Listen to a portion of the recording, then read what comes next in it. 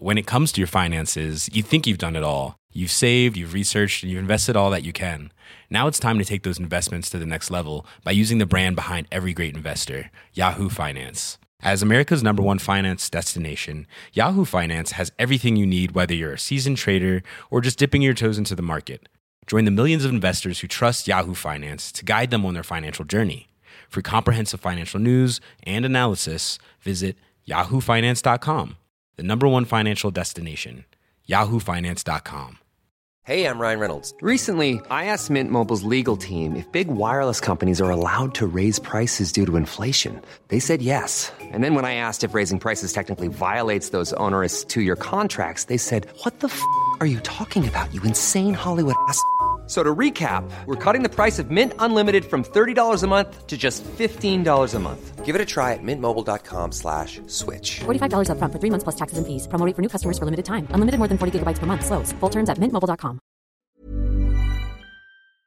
Hello and welcome to Dan Snow's History. I'm very lucky to have Dr. Helen McCarthy on the podcast. We're talking about women and we're talking about the world of work and the exclusion of women from that world and then attempts to break into it and exactly where we are at the moment. She is a historian. She's a lecturer in modern British history at the University of Cambridge. She's an absolute legend. She's written extensively on modern British history, particularly the role of women.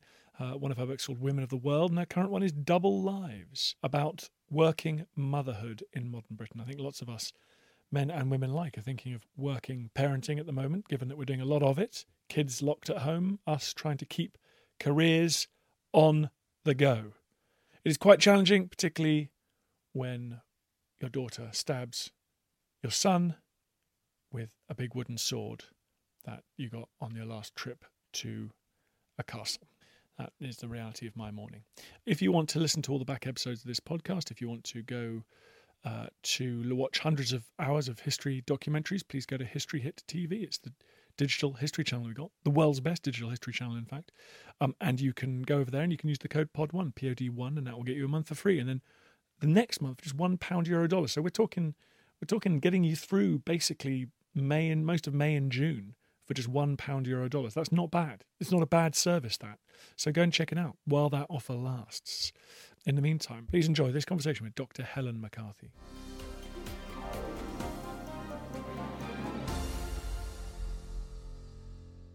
Helen, thank you very much for coming on the podcast. Hello, it's lovely to be here. We're recording this in the spring of 2020. Coronavirus is about to hit Britain in earnest. First few people have been suffering from it. And one of the things that strikes me is that your work is about the history of mothers who fought for and then worked for pay equal to that of men. As we're now looking at potentially schools breaking up for weeks and weeks and weeks, months and months, this is an interesting time to be publishing this book, isn't it? It's a very interesting time to be publishing this book. I mean, what we're facing is a massive withdrawal of state support for the care of school-aged children, and obviously lots of nursery schools are going to be closing as well, and I suspect lots of childminders also may no longer be able to look after children. So we're going to be facing this massive care gap, and it will be fascinating as well as, daunting to think about how working parents are going to fill that gap, whether they're going to, try to activate informal care networks involving family, friends. There is a big question about the role of grandparents, because one of the rationales for not shutting schools that the government has been making is that, of course, grandparents do a huge amount of informal care, but they are also amongst the more vulnerable groups when it comes to having more complications from the coronavirus. So it may be that grandparents won't be available, and you're going to have some pretty frantic, stressed out parents trying to work from home whilst also looking after their kids. Is this something from your research that you're very familiar with? I mean, what have been some of the impediments to women achieving equality in the workplace? Well, there are a lot of them. So let's start with caregiving and children. Has that traditionally, in a pre-industrial, industrial economy in Britain, that's been overwhelmingly the job of women, has it?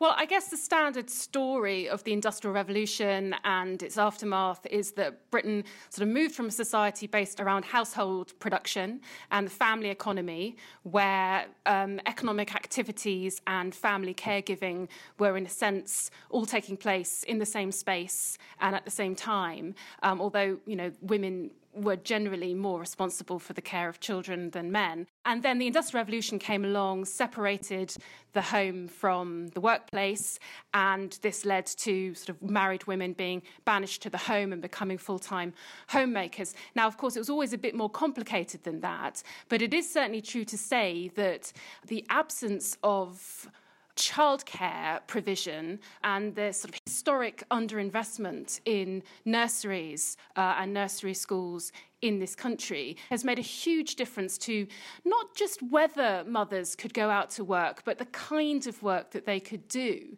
So, if one looks at the history of working motherhood in Britain, we see that part-time work, casual work, seasonal work, home-based work played a very big role in terms of women's wage earning after marriage and motherhood, whereas full-time continuous work over the life cycle and in workplaces away from the home was much harder for women to do.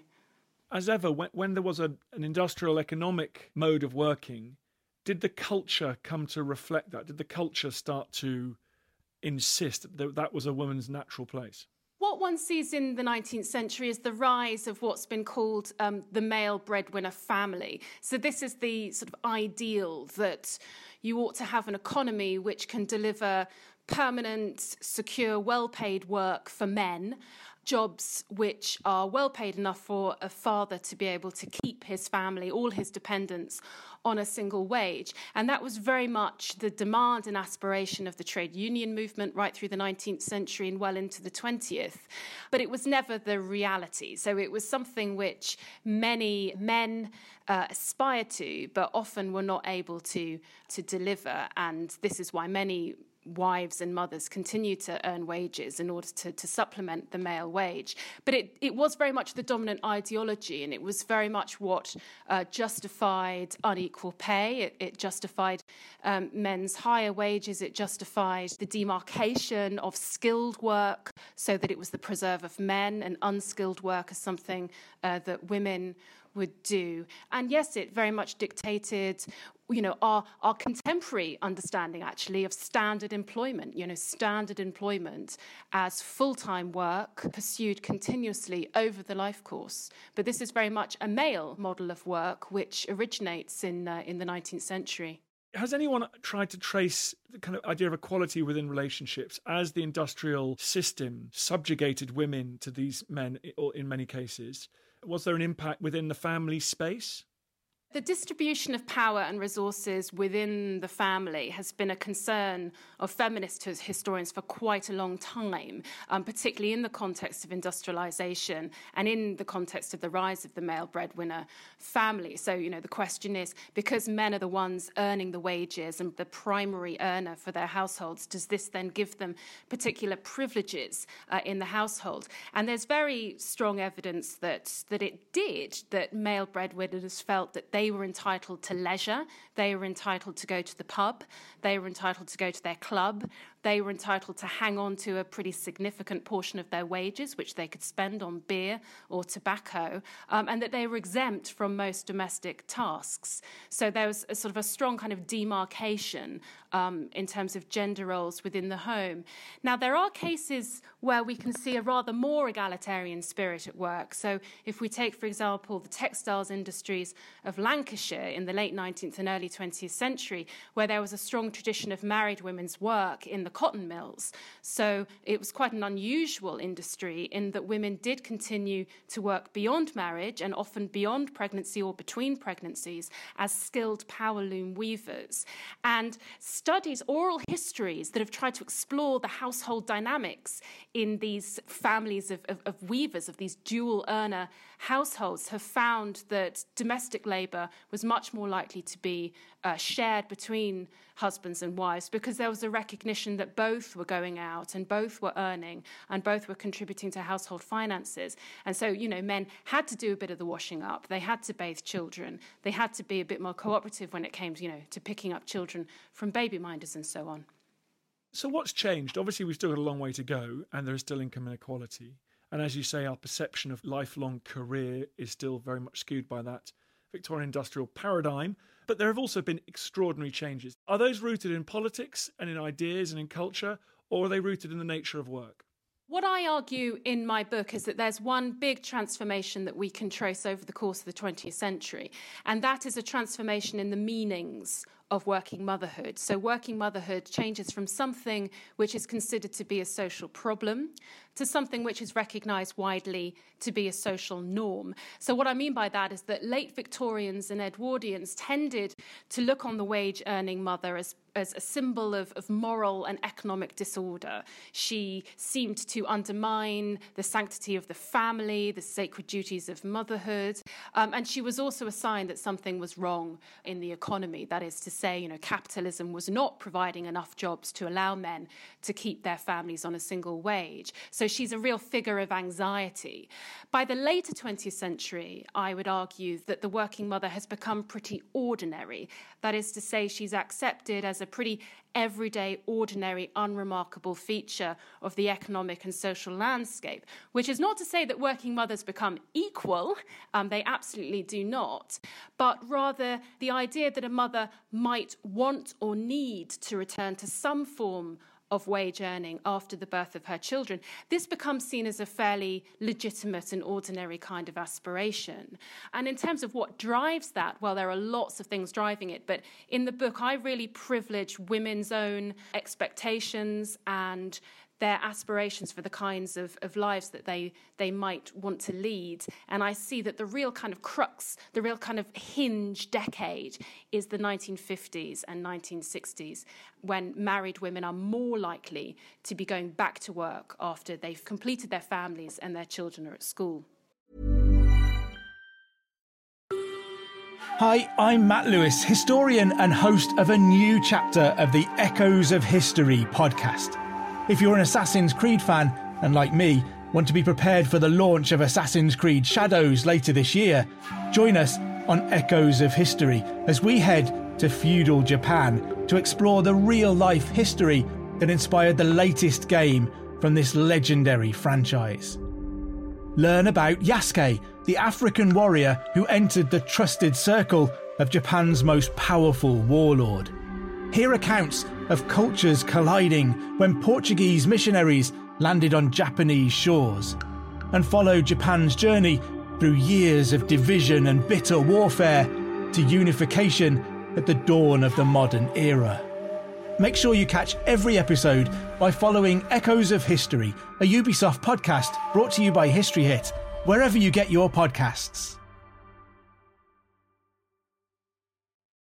If you thought the only way to get a more defined jawline with natural-looking results was through surgery, think again. Juvederm Volux XC is a non-surgical injectable gel filler that improves moderate to severe loss of jawline definition and can help you achieve natural-looking results with little downtime. Even better, this improved definition lasts up to 1 year with optimal treatment. No maintenance required. Improve jawline definition for a smooth, sculpted look with Juvederm Volux XC. For important safety information and to find a licensed specialist, visit Juvederm.com. That's Juvederm.com. Not for people with severe allergic reactions, allergies to lidocaine, or the proteins used in Juvederm. Common side effects include injection site redness, swelling, pain, tenderness, firmness, lumps, bumps, bruising, discoloration, or itching. There's a risk of unintentional injection into a blood vessel, which can cause vision abnormalities, blindness, stroke, temporary scabs, or scarring. Talk to a licensed specialist to find out if it's right for you. When it comes to your finances, you think you've done it all. You've saved, you've researched, and you've invested all that you can. Now it's time to take those investments to the next level by using the brand behind every great investor, Yahoo Finance. As America's #1 finance destination, Yahoo Finance has everything you need, whether you're a seasoned trader or just dipping your toes into the market. Join the millions of investors who trust Yahoo Finance to guide them on their financial journey. For comprehensive financial news and analysis, visit yahoofinance.com, the number one financial destination, yahoofinance.com. That's really interesting you privilege that, because that implies it's not just because jobs change and women found they could outcompete men in jobs that didn't involve like lugging massive great loads of steel all over the place. So what was it that made women aspire to escape from the drudgery of subservient married life? I think there are sort of long-term structural shifts, and then there are much sort of shorter-term triggers. So we can see over the course of the first half of the 20th century, families are getting smaller. And we know that the middle classes start limiting the size of their families from the 1880s and 1890s. And we know that working class couples start doing it in the 1920s and 1930s. And they're not doing it because women are desperate to pursue careers or to get back to work. They're doing it because they know that they can give their children a better standard of living if they have a smaller family. They can have better housing, their children can stay on in school longer. And then what this means by the 1940s and 50s is that women are sort of getting to their mid-30s, late 30s, early 40s, and realising that their children are at school, they themselves are in pretty good health, and the foundation of the National Health Service makes a big difference here to working class women's health. And unlike the interwar period, where there was mass male unemployment and global depression, the economy is booming, and there are lots of employers out there who can't find enough male labour or full-time younger unmarried women to recruit, and therefore they're turning to the older married woman. So it's this sort of combination of factors that all kind of come together in the 1950s to make it possible for many working class housewives and some middle class women as well, who are going back to jobs like teaching or nursing or social work, to have another shot in the workplace, to go back to the workplace, rather than marriage and motherhood signalling the permanent withdrawal of women from work. We haven't mentioned the war in traditional, perhaps a little bit too facile narratives. We're told that women proved themselves in the First and Second World War and therefore won respect in a patriarchal society. I mean, where's the historiography on that now? Yes, you're right. The way that historians have debated the impact of the two world wars on women's lives has often been quite polarised. It either changed everything and was this sort of revolutionary shift, or it changed nothing and things very much carried on as normal. I mean, the picture, as always, is much more complex than that. I mean, in terms of working mothers, I think both the First and Second World Wars have mixed effects.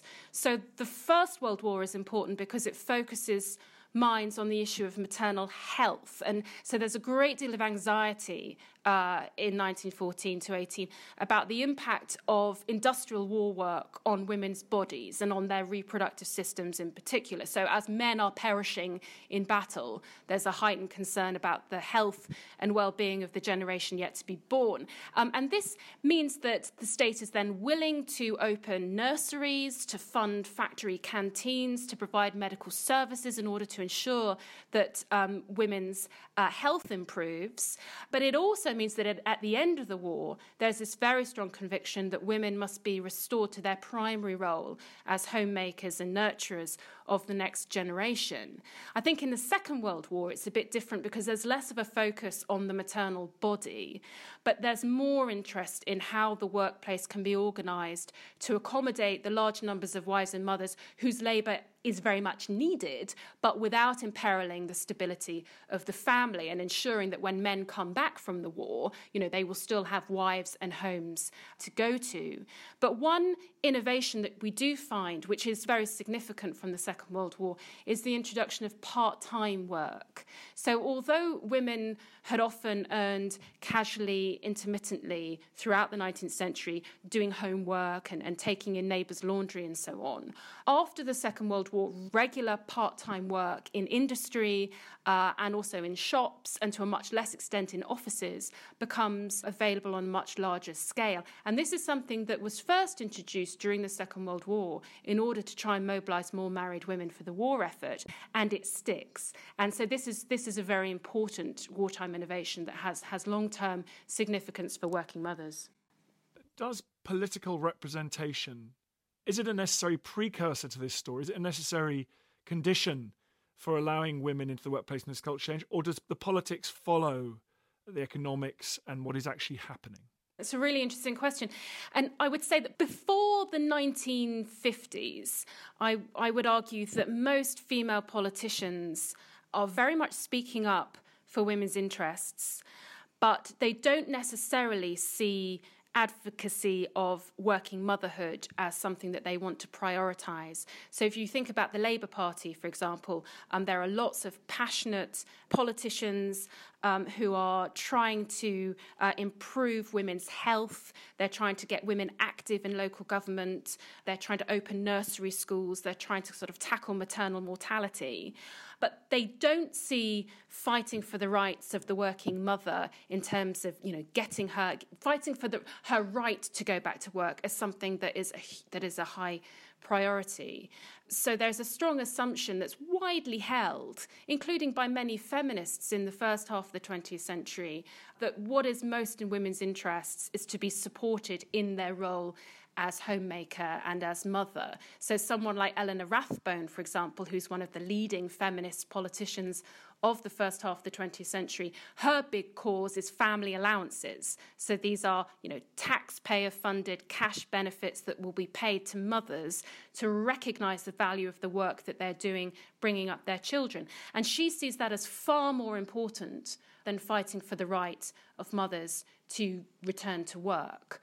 This changes in the second half of the 20th century, and certainly by the 1970s, the women's liberation movement and those advocating for the Sex Discrimination Act and for the Equal Pay Act and for maternity rights, they are very much arguing for the rights of the working mother in the workplace. So there's a real shift, I'd say, in the politics over the second half of the 20th century.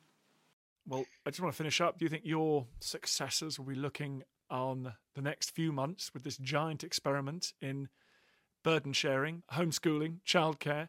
Because, of course, the men can't escape. Technically, the men should be locked in with the rest of the family. So I wonder what will happen culturally. I really, really hope that there are academics, there are sociologists across the world collecting data on this, because it really is this sort of huge social experiment that's being carried out by governments of very different kinds across the country, but across the world, different social models, different political systems, different childcare traditions, different family structures. And it will be absolutely fascinating to see how that pans out. I mean, what I very much hope will not happen is that where, a couple might feel that only one of them can continue working from home, or where an employer is encouraging you to take unpaid leave, it'll be women who'll inevitably be the ones to step back from work and to lean in to caring for their children. I very much hope that this doesn't reinforce the traditional sexual division of domestic labour in the home. I very much hope that what we will see coming out of this extraordinary experiment is the normalisation of home working and the normalisation of more flexible ways of working and of sharing of care between parents. I hope you're right. I've been wrong about nearly every technological and societal development in the last 20 years, but let's hope we're right about this one. Well, as historians, we're very good at looking back and explaining what happened rather than predicting the future. Yes, yeah, that's right, sadly. Helen, that was a real tour de force. Thank you so much. What is the book called? The book is called Double Lives, A History of Working Motherhood, and it's out on the 16th of April. Go and get it, everybody. Thank you very much for coming on the podcast. Thank you.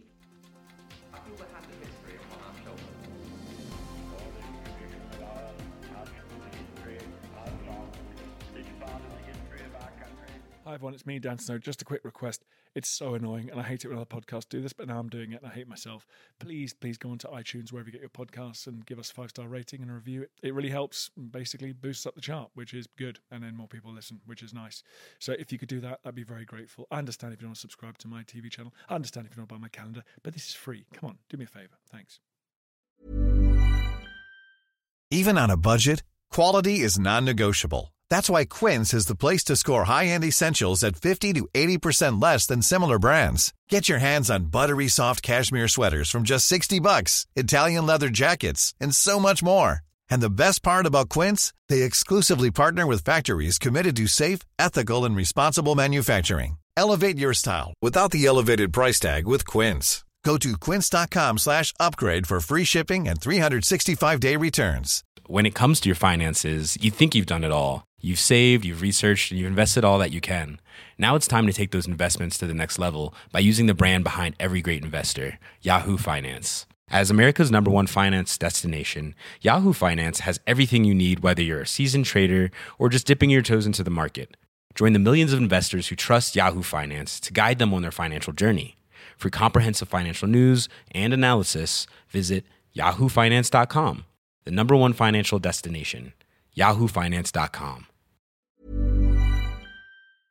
Thank you for listening to this episode of Dan Snow's History Hit. Please follow this show wherever you get your podcasts. It really helps us, and you'll be doing us a big favour. Don't forget, you can also listen to all of these podcasts ad-free and watch hundreds of TV documentaries when you subscribe at historyhit.com/subscribe. As a special gift, you can also get your first 3 months for just £1 a month when you use code DANSNOW at checkout.